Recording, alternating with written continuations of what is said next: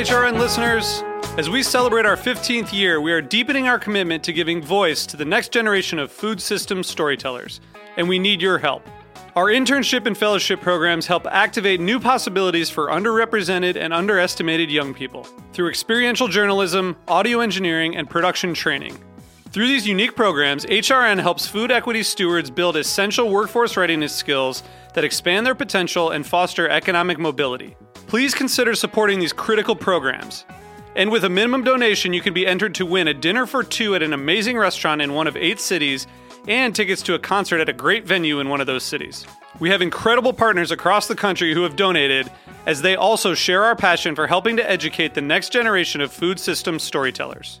Check out heritageradionetwork.org/15 to donate and enter to win today. That's heritageradionetwork.org/15 to donate and enter to win today. And make sure you donate before March 31st. Thank you. Today's program is brought to you by Wisconsin Cheese. Did you know that Wisconsin leads the nation in the production of specialty cheeses, accounting for 47% of the total? To learn more, visit wisconsincheese.com.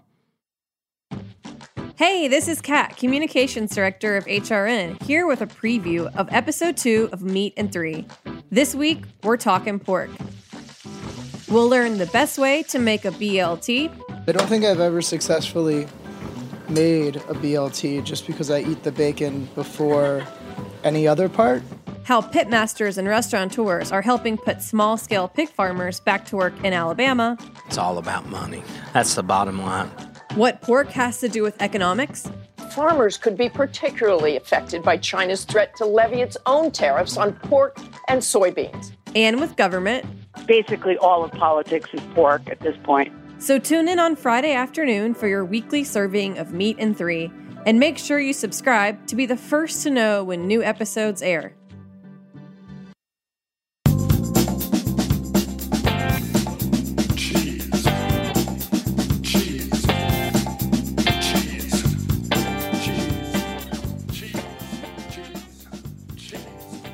Hello, this is Diane Stemple on Heritage Radio Network's Cutting the Curd. Today, I have in studio with me the author Tia Keenan, whose newest book is called Chèvre and is the 33rd volume of the Short Stack series. Welcome back to the show, Tia. Hi, Diane. Thank you for having me. Oh, it's a pleasure. It's a pleasure. So first and foremost, my question is, how did this book come about? Well, this is my second book. So I know. Yeah, my first book was Art of the Cheese Plate. And much bigger, much longer. Yeah, a lot bigger, almost 200-page book. Glossy little book with lots of photographs. So after that came out, I ended up just being in conversation about a couple of different projects, and I pitched to Short Stack Editions that I wanted to do a Chèvre. And they hadn't done a cheese book. Like, I cannot believe that it took 33 volumes for them to get to a cheese. That seems strange. Yeah. Maybe because cheese is too big? I don't know. I mean, I just think maybe some people are intimidated to write about it. In that short A format? Yeah, maybe. And so I knew 100% that I wanted to write about Chèvre, and I also felt pretty strongly that Chèvre was a really great first cheese edition for them to do, because it's such a, I'm not going to say seminal, I'm going to say it's such an ovular cheese. Ovular. Okay. Okay. We'll go to our dictionaries on that one. Yeah. So you were not approached by them and had to talk them into goat cheese. You already wanted to do goat cheese. Yeah, I pitched that, and I have to play dumb. Okay. Why goat cheese? Why goat cheese? Well, let me see. So first, there's the sort of technical thing about Chèvre, which is that it's a basic, simple cheese. Fresh cheeses are the simplest cheeses that you can make.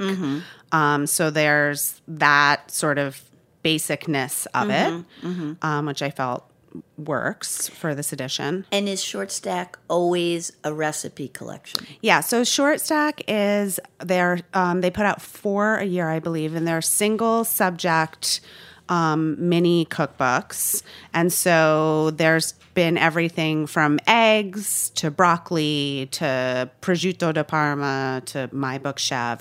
And so it's a collection. My book is a collection of 21 recipes that all feature Chèvre in some capacity. And it's everything from drinks to desserts to appetizers, entrees. Now, did they request a certain number of recipes, or are the books different? All the books are around 22 recipes, I think.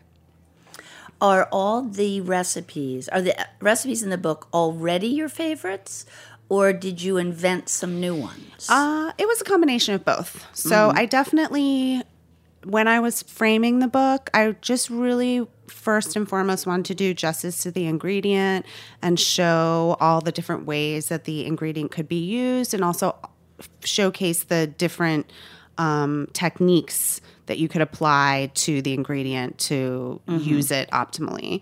So I had some recipes that I knew that I wanted to use. I had some flavor combinations that I knew that I really wanted to use. And then I also came up with some new stuff and kind of challenged myself to, go outside of my comfort zone. And I was writing this simultaneously while I was writing my next book, which comes out in October, which is another large book from Rizzoli called Melt, Stretch, Sizzle, The Art of Cooking Cheese. And so that expands on this one, I presume. It's the Melt, Stretch, Sizzle is a follow-up to Art of the Cheese Plate. Oh, okay. So I was working on these 2 books concurrently, and Short Stack was really different from the other book I was working on. And I talk about in the book, in Chèvre, that, goat cheese Chèvre is like the lemon juice of the cheese world. And so I had like a real lightness working with this book. And that was really nice because the other book I was writing was about cooked, melted, rich, heavy cheese. So it was fun to do those 2 at the same time. Now, do you make the recipes easier for public use? I think it's when you write a cookbook, you want people to be able to make your recipes. I mean, there are definitely cookbooks, and I certainly own a few that aren't really about making the recipe. I think about like Thomas Keller's books. Some of his, not all of his books. They're not even about buying the ingredients, probably. I mean, some of his books are more accessible, but there are books, with 50 ingredients to each recipe. And I definitely, Short Stack Chèvre is definitely an accessible book. It seems quite so. Yeah, I wanted you to be able to cook from it. And I also wanted people to really be able to learn about Chèvre as an ingredient through cooking with it. And I think that's kind of the purpose of all of the Short Stacks, is to really get people to think about the specific ingredient. Right. To and all go deep in its uses, but not too difficult so that you can't cook it. Yeah, and I'm a self-taught cook. I didn't go to culinary school, and I love to cook, and I'm not like sous videing dinner every night. That's not how things go down in my house. So no. I'm a cook. I'm a cook's cook. I'm a woman in the kitchen. Type of cook. Okay. Now, how much testing goes on, recipe testing, and do you do it or does someone else do it? So usually the process for me, and I know it's different for everyone, is I actually start by writing a recipe. So I will figure out what I want to cook, think about how I'm going to cook it, write the thought of that. So write the ingredients list, write the process list, and then I'll cook it for the first time and make the major adjustments. If I'm lucky. If I'm not lucky, I have to do that a couple of times. But if I'm lucky, I make one big adjustment, then I cook it again and do finesse adjustments. And that's usually a lot of adjustment in the process part, because like the ingredient amounts are usually fixed on the first and certainly the second try. And by the third, I'm really like just making sure that in the process, the descriptions notes of telling people what to do. Of all the little details of, when things are ready, the timing on how long to cook something. And then I hand off to usually a friend and say, can you cook this? And give me back any notes that you have. And then I do the final. So it's like usually 3 or 4 times cooking it. So that's a lot, especially if it's a bigger book. For big books, it's a lot. Yeah, like my there's a lot of eating going on in your house. Yeah, there's like I think. Yeah, it's a lot. I mean, I'm always just my neighbors. I'm like, who? Actually, this year, because I was writing 2 cookbooks at the same time, I would put on the local community page on Facebook. Come get anyone. This is what I cooked. I would post a picture of it, and I would give people a window. I would say, anyone can come to my house between 3 and 5 o'clock and pick up this food. And it was a really great way to meet people in my community. And so strangers were just picking up food for months. It was really fun, actually. I loved it. I wish I still lived there. I would be coming knocking on your door. Tia and I lived in Kew Gardens, and she lives in Kew Gardens now. And I had my son there and walked the streets of Kew Gardens for 5 years. It's the Mayberry of New York City. It's this really small town, and everyone knows each other. And it's got a little main street, and that's really falling cute. apart. Yeah. Is the Homestead still there? The Homestead's still there. You have to tell people what the Homestead is. It's this old school Polish deli with cheese. They have some cheese. Yeah. They do but meats mostly and meats. charcuterie and prepared foods. It's been there for like 60 years or something. And there were 2. There was one in Forest Hills and one in Kew Gardens. Closed. Oh, okay. Yeah. Okay. Well, anyway, I walked down memory lane. So let's see. How long from start to finish was working on this book? This one took me, because it's a little book, it took me about 5 months, 6 months, something like that. Maybe a little more if I include editing, the editing process. Now, what are the hard parts and what are the easy parts to work on? Well, it depends. I mean, it's different on each book. So the hard parts can be, and I've definitely had this happen, those recipes that just won't cooperate. That just won't cooperate. So that can be really hard when you're making something over and over and over again. Do you ever ditch it? Sometimes that's a solution. The head notes sometimes can be hard. The just intro, the little intros. At the beginning of the recipe, you write a little paragraph. Those are the most fun for me, the reader. Yeah. Sometimes it just gets... come across in that. You have to, I'm learning now, because now that I've written 3 cookbooks, I know some of the tricks, the pitfalls really for myself. Okay. So if I wait off on all the head notes and try to write them consecutively, that would be too I get hard. like head note burnout. So I have to sort of do them in chunks and keep. I can't let them pile up too much. Or do them when you have an idea. Say, oh, this is a cool idea for this recipe. I can't let them pile up. So I try to not let them pile. Okay. And what are your favorite parts to work on? I mean, I love cooking the recipes. I do love, Diane, I'm like a typical writer. Writing can be complete and total joy for me, and it can also make me want to like slit my wrists. So, the same things that can be challenging, like I just said that, sometimes the recipes can be challenging. Sometimes those can also be the most joyful part. Right. I mean, when you, especially with my process where I think of the recipe first, I write it down, then I cook it for the first time. There's something really satisfying about being able to conceptualize a dish in your mind, put it onto paper, and then cook it off of that paper and have it work. I mean, there's like that moment where I'm like, is it possible I'm a genius? I know the answer is no. I said it was just a moment, so you don't have to laugh. But no, it must be very satisfying to have done it well and done it well the first time. Yeah, sometimes you feel like you've got magic fingers, or a magic brain, maybe. Yeah, well, cooking's very physical, so. Now, you state in the book Mm-hmm. that goat's milk is the most popular milk on the planet. Yeah. Is that true? That's totally true. I did not know this. Wow. At all. What is your source? Where does it say this? I actually found many sources for that because I knew that that's a very big statement wild. to me. Goats don't make that much milk. Yeah, but they're so much easier to take care of. And for, most of the world is still Drinking goat's milk? subsisting on $1 a day and all of Okay. that. So, you're talking about cows require so many resources. Right. So we have to not forget that most of the world is still poor.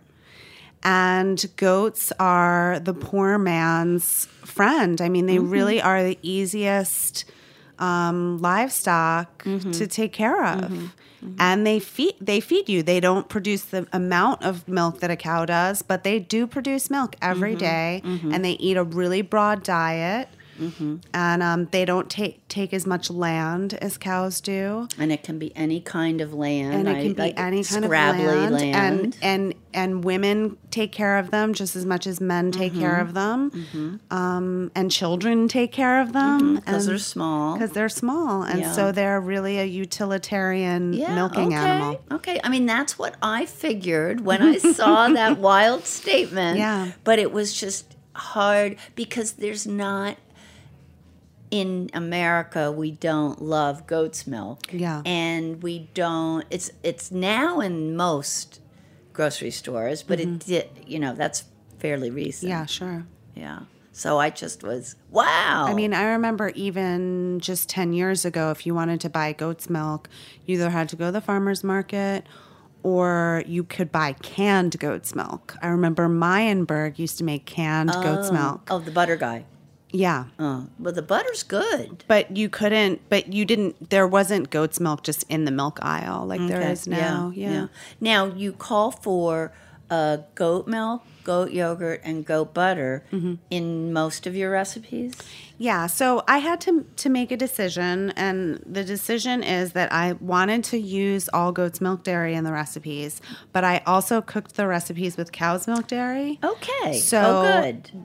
It works? Chèvre is the backbone. Okay. And readers can use cow's milk or goat's milk, but I really encourage them to use goat's milk products because they reinforce the flavors of the Chèvre. And do you change amounts? Does it affect the taste terribly, or different recipes different? You don't change amount. Oh, and I will say about butter, I do use cow's milk butter in the book. Oh, okay. Because butter different. does the difference between goat's milk butter and cow's milk butter is they're very different and they cook very differently. Okay. With milk and yogurt, you have you don't have to adjust the recipe, but you do notice a difference in the flavor. Okay. Goat's milk, yogurt, and goat's milk itself are tangier, a little bit gamier. So again, they reinforce that Chèvre flavor, and the fat molecules are different. The relationship between fat and protein is different in cow's milk and goat's milk. But I sort of foolproofed the recipes so that it works out. Yeah, because I was surprised to see that sort of insistence in the beginning. Yeah. And then worried like, what will this do to all the recipes? Yeah. Okay, good. So, and it doesn't affect that much taste.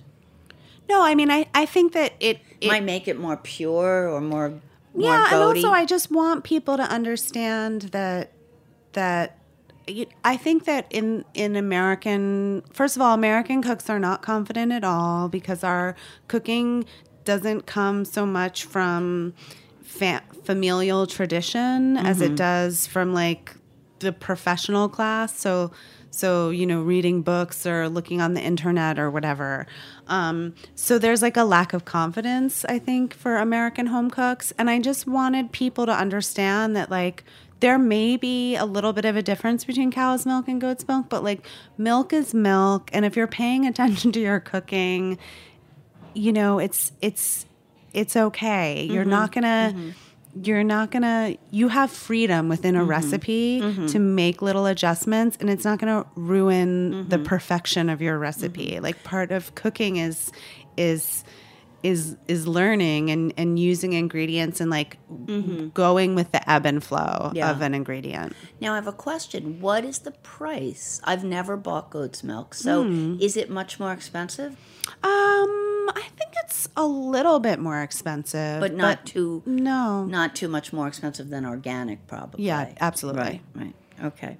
So how often do you cook in real life? I mean, I feel like I'm always cooking.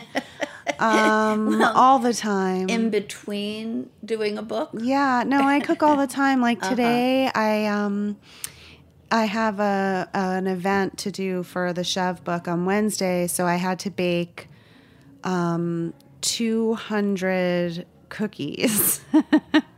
Well, they were sandwich cookies, so I really just needed 100. Oh, okay. But I needed 200 to make 100 sandwich cookies. So I did that. But I was defrosting a duck too, because I'm gonna roast a duck.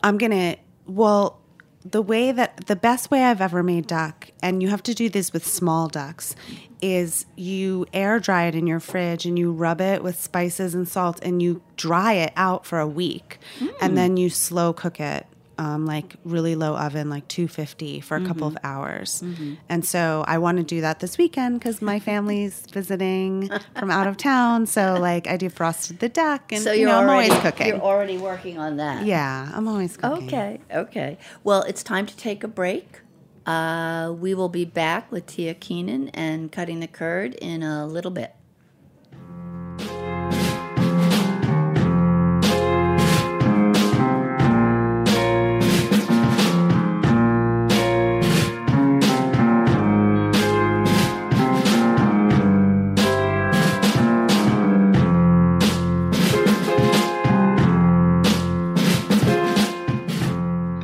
Today's program was brought to you by Wisconsin Cheese.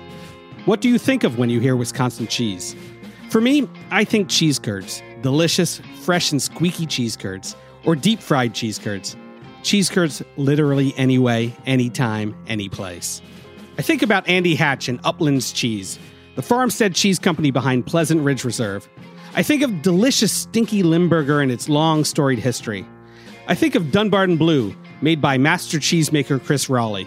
I think of Ross Grand Cru Surchoix, which was named 2016's World Championship cheese, and Sartori's Black Pepper Bella Vitano, the 2017 U.S. Championship cheese. Wisconsin produces the world's best cheese, with lush grasslands and a glacial water supply that produce the very best milk. Fourth-generation cheesemakers combine old-world tradition with new ideas and the highest standards to make innovative cheeses that win more awards than any other state or country. To learn more, visit wisconsincheese.com.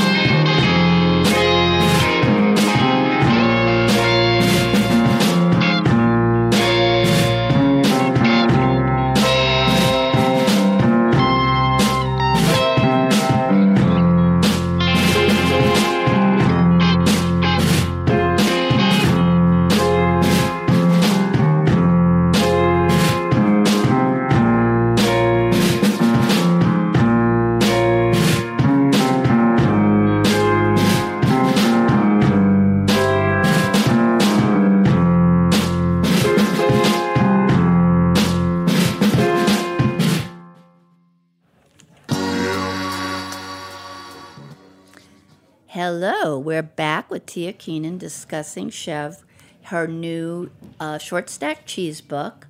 So I want to know another question. Was the book's format already dictated by the series, or did you have a lot of freedom to select? No, I think one of the great things about the series is that the format runs through the series.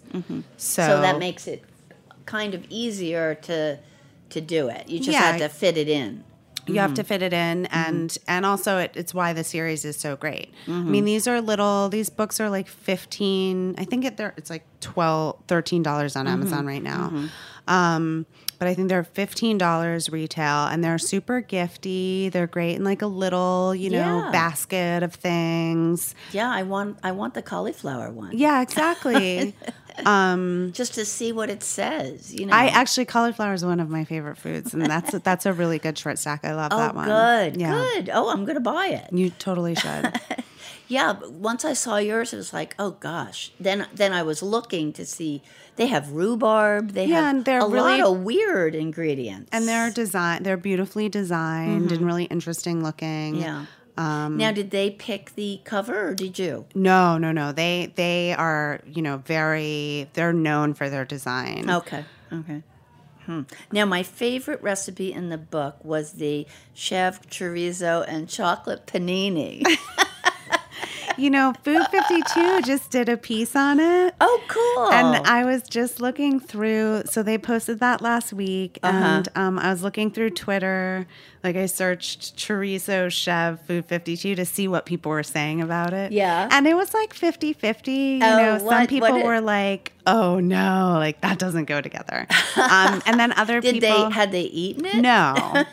I haven't eaten it either. I just want to. It's good. I mean, it's delicious. Yeah. You have, again, thinking about chèvre as this like tangy, bright thing. You have the tannins of chocolate, the heat and porkiness of chorizo, and then you have that bright, fresh flavor of chèvre. And, it's all about the contrast and the creaminess and... Well, I have memories from the panini press, the very old panini press at Murray's. And I'm so sorry you have that memory, Diane. No, it's nice. It's nice, but at the end of Murray's, we could only eat when, like, the sandwiches were dropped on the floor. Yeah. So it got fewer and fewer paninis for the staff. But that was where I discovered paninis, and they were certainly delicious. Though I don't know if we used much goat in those paninis. Well, it was more mozzarella. Yeah, because chèvre doesn't melt. It Right, doesn't get that's what you stringy talk about. and gooey. It gets like warm and creamy and soft. So it's not like it's not a mozzarella. You're not going to get the pull on a panini like that. You're going to get like a creamy. But your warm. description of it is mouth-watering. I mean, it makes you, I got to try that. Like, even though it's not going to melt like, a traditional cheese melts. Well, next time I see you when we're off the radio, I'll make you one. Oh, good. Maybe at our next Women in Cheese meeting. Oh, great. So now I also wanted to say that only a cheese person would compare any cheese to cozy bed sheets. I'm trying to remember where I did that. In the intro, you say something like, melting goat cheese is soft and inviting as cozy bed sheets. I mean, where's the lie, Diane? Where's the lie? Well, it just captured your enthusiasm very well. And another thing that was really Tia in the book was that you say you're talking about why you picked goat cheese for the book, and you're talking about the kindred feelings you have. And then you say goat cheese has a perkiness with a side of reinvention. And I think that's an excellent description of you. Well, I compare, I say that part of my affinity for goats is that I love the. Yeah. I don't know if I use like I don't know if I use the word anarchy, but I certainly think of it as like the joie de vivre and the propensity for chaos that goats have. I do identify with them. Yeah. Now you said in the book it talks about you writing 2 books at once. That must be phenomenally difficult. It's grueling. It was pretty grueling. I'm not gonna lie. Are you done with the other book?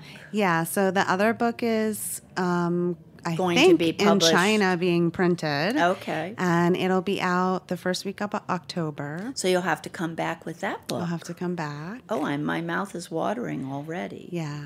Yeah, and is that all recipes or more talk? Or No, so that's another cookbook, and it's a love letter, a pornographic exploration of melted cheese. What happens when energy and cheese meet? Ah, okay. And it's pornographic. I mean, I wanted to make cheese porn, so I went for it. Well, in the cheese world, I'm sure there are many listeners who agree that cheese is good for porn. Well, people talk about cheese in a really sexual way all the time. I mean, I feel like, and I'm sure this happens to you, Diane, like when people hear what you do, they almost immediately make some sort of sordid confession like, oh my God, like cheese is better than sex. Or like, if I had to, like, I could give up everything, but I could never give up cheese. Or like, oh my God, I'm so addicted to cheese. You know, they talk about it in this really intense way. People do get into their cheese. They really get into it. And sometimes I feel like I'm like the priest behind the screen while they make their confession, you know? Now, I understand also you have chickens in your backyard. I do. Can you tell me, how do you mix chickens and cheese, or just tell me about the chickens? How many? So I have 4 chickens. I do live in New York City, so it's, you know, it's not an unlimited amount of space. Right. I will say that cheese is my second favorite food because eggs are my first. Oh my gosh, you're a traitor. I love eggs. They're just the perfect food. They're the perfect food. What do you love about them? I love that all the different ways you can cook them. I love that they're great on their own, but they also are great with other things. That's true. I love that they have all the things that my body needs. Yeah. As does cheese. I have to speak up for cheese. Yeah. I don't know. I've They're always also loved less eggs. fattening Than cheese? Yeah. Yeah, I would say. We don't need to say the F word, Diana. So I have chickens. I have 4 chickens. I have Charlie, who's my oldest, and she's a barred rock. She's a heritage breed. And then I just got 3 new ones. I sort of adjusted my flock. And I have 3 red stars. And those are not fancy chickens. Those are utilitarian hybrid, like farmer chickens. Okay, lots of eggs. Lots of eggs. They are champion layers. But they all... I didn't know. Is that a term? Well, champion layers? They're very consistent layers. Okay. And... but I can't, they all look alike. So I can't tell them apart. So I wanted to come up with a name that was a trio name. So I was like, Destiny's Child didn't really work. So I'm going with Pointer Sisters. So I call Do my they have flock, individual names? They do. My son gave them names, but I can't tell them apart. They really do look alike. Can so he tell them apart? He claims he can, but he's 4, so he's not the most credible. Now, does he go get the chicken eggs? Yeah, I got the chickens. With him in mind? Yes. Okay. I waited until he was 3. I knew I wanted chickens, but I wanted him to be old enough where he could participate. And you in have a big way. enough backyard for chickens. Yeah, I mean they're not free range, but I have enough room for 4 girls. Does your husband eat eggs? Yeah, we eat your eggs. Will you cook a chicken? Okay. Or will you cook your chicken? This is the thing. The chickens that we eat, like that we buy at the farmer's market, at the supermarket, or whatever, those are young. They slaughter a meat bird, I think, at 10 weeks or maybe even less. So, the chickens that I'm raising, first of all, are not meat birds. They're not meant. They're egg layers. Right. So they're not going to be... Like with cows. It's either meat or cheese. Exactly. Right. And then also, I'm hopefully they're not dying when they're 10 weeks old. I mean, I would like to keep my hens a couple of years at least. Right. But I think if they live long enough to retire them, I would consider them like soup chickens and would consider doing that. But we did have to cull a chicken this winter. We had to cull is to remove a chicken from the flock, and we killed the chicken because she was sick and we couldn't figure out what was wrong. And she now was a sick chicken you shouldn't eat. Or so did we you? didn't eat her Oh, because okay. we didn't know what was wrong with her. But we did. How old was she? She was about 9 months. Mm-hmm. Oh, so she was young. She was was younger than Yeah. you would want her to be at death. She got sick and we couldn't figure out what was wrong, and it was an interesting experience because backyard chickens are, we give them names and there's a certain way that they're pets, but on the other hand, they're working animals.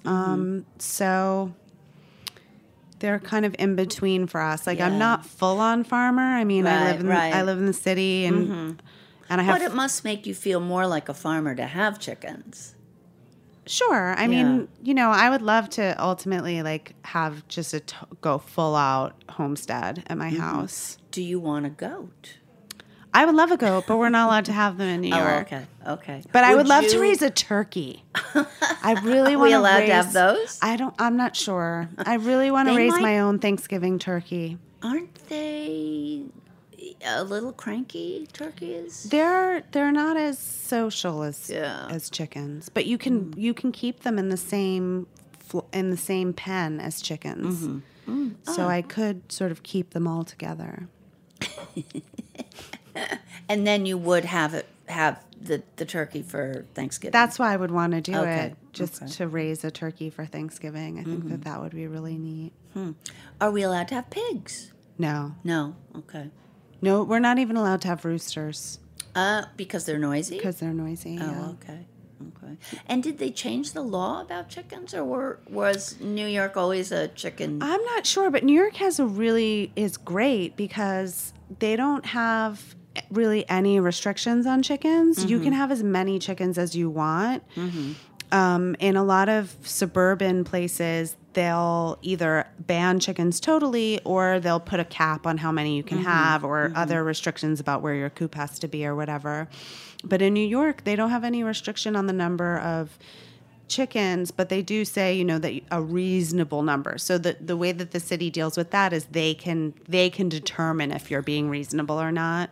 So if you have a lot of chickens and it's a big old mess and your neighbors are complaining, then I guess the Department of Health probably shows up and says too many chickens. And and then they regulate it case now, by do case. your neighbors see your chickens? Is it? Oh, okay. Yeah. Do you give them eggs? No, I don't really get enough eggs. Okay. To be giving them away. I get enough just to feed the family. But they're definitely a neighborhood attraction. I mean, certainly for the kids, they like to come over.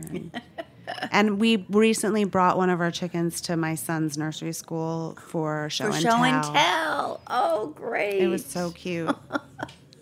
Oh, that is cute. He was so proud. He was so proud.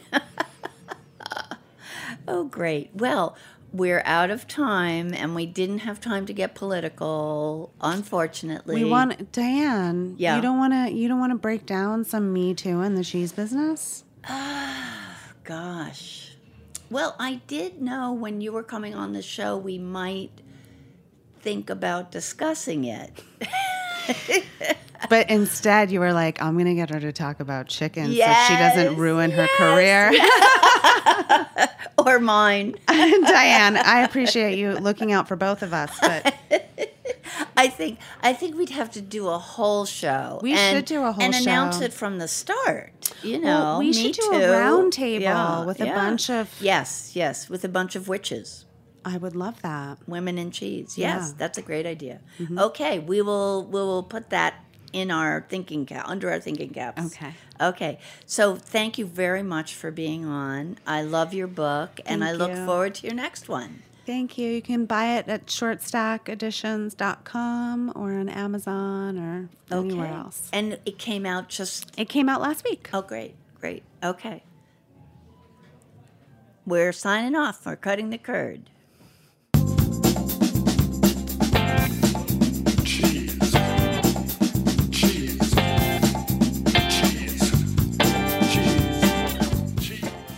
Thanks for listening to Heritage Radio Network. food radio supported by you.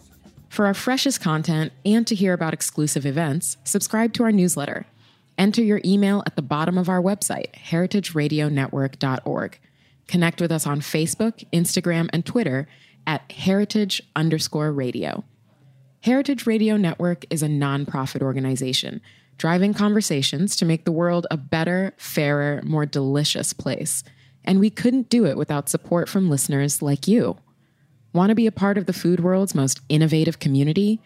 Rate the shows you like, tell your friends, and please join our community by becoming a member. Just click on the beating heart at the top right of our homepage. Thanks for listening.